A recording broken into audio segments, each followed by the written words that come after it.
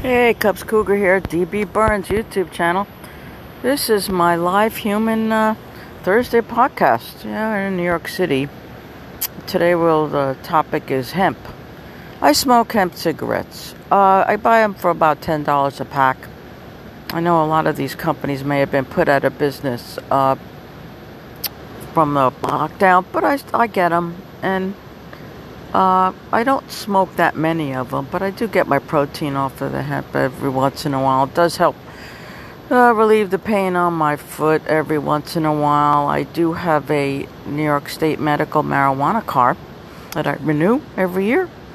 And I do get some supplies every now and again, like disposable vapes in Manhattan. Mostly, for medicinal purposes.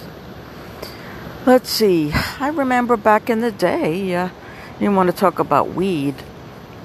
I remember getting bricks of Panama Red and Colombian Gold for $20. It looked like the size of a brick. Back in the 70s. Of course, today, you need to pay about $30 for size of weed look like a size of a quarter, right? Well, that's our world today. But yeah, hemp. Let's see, on my YouTube channel, you see Mr.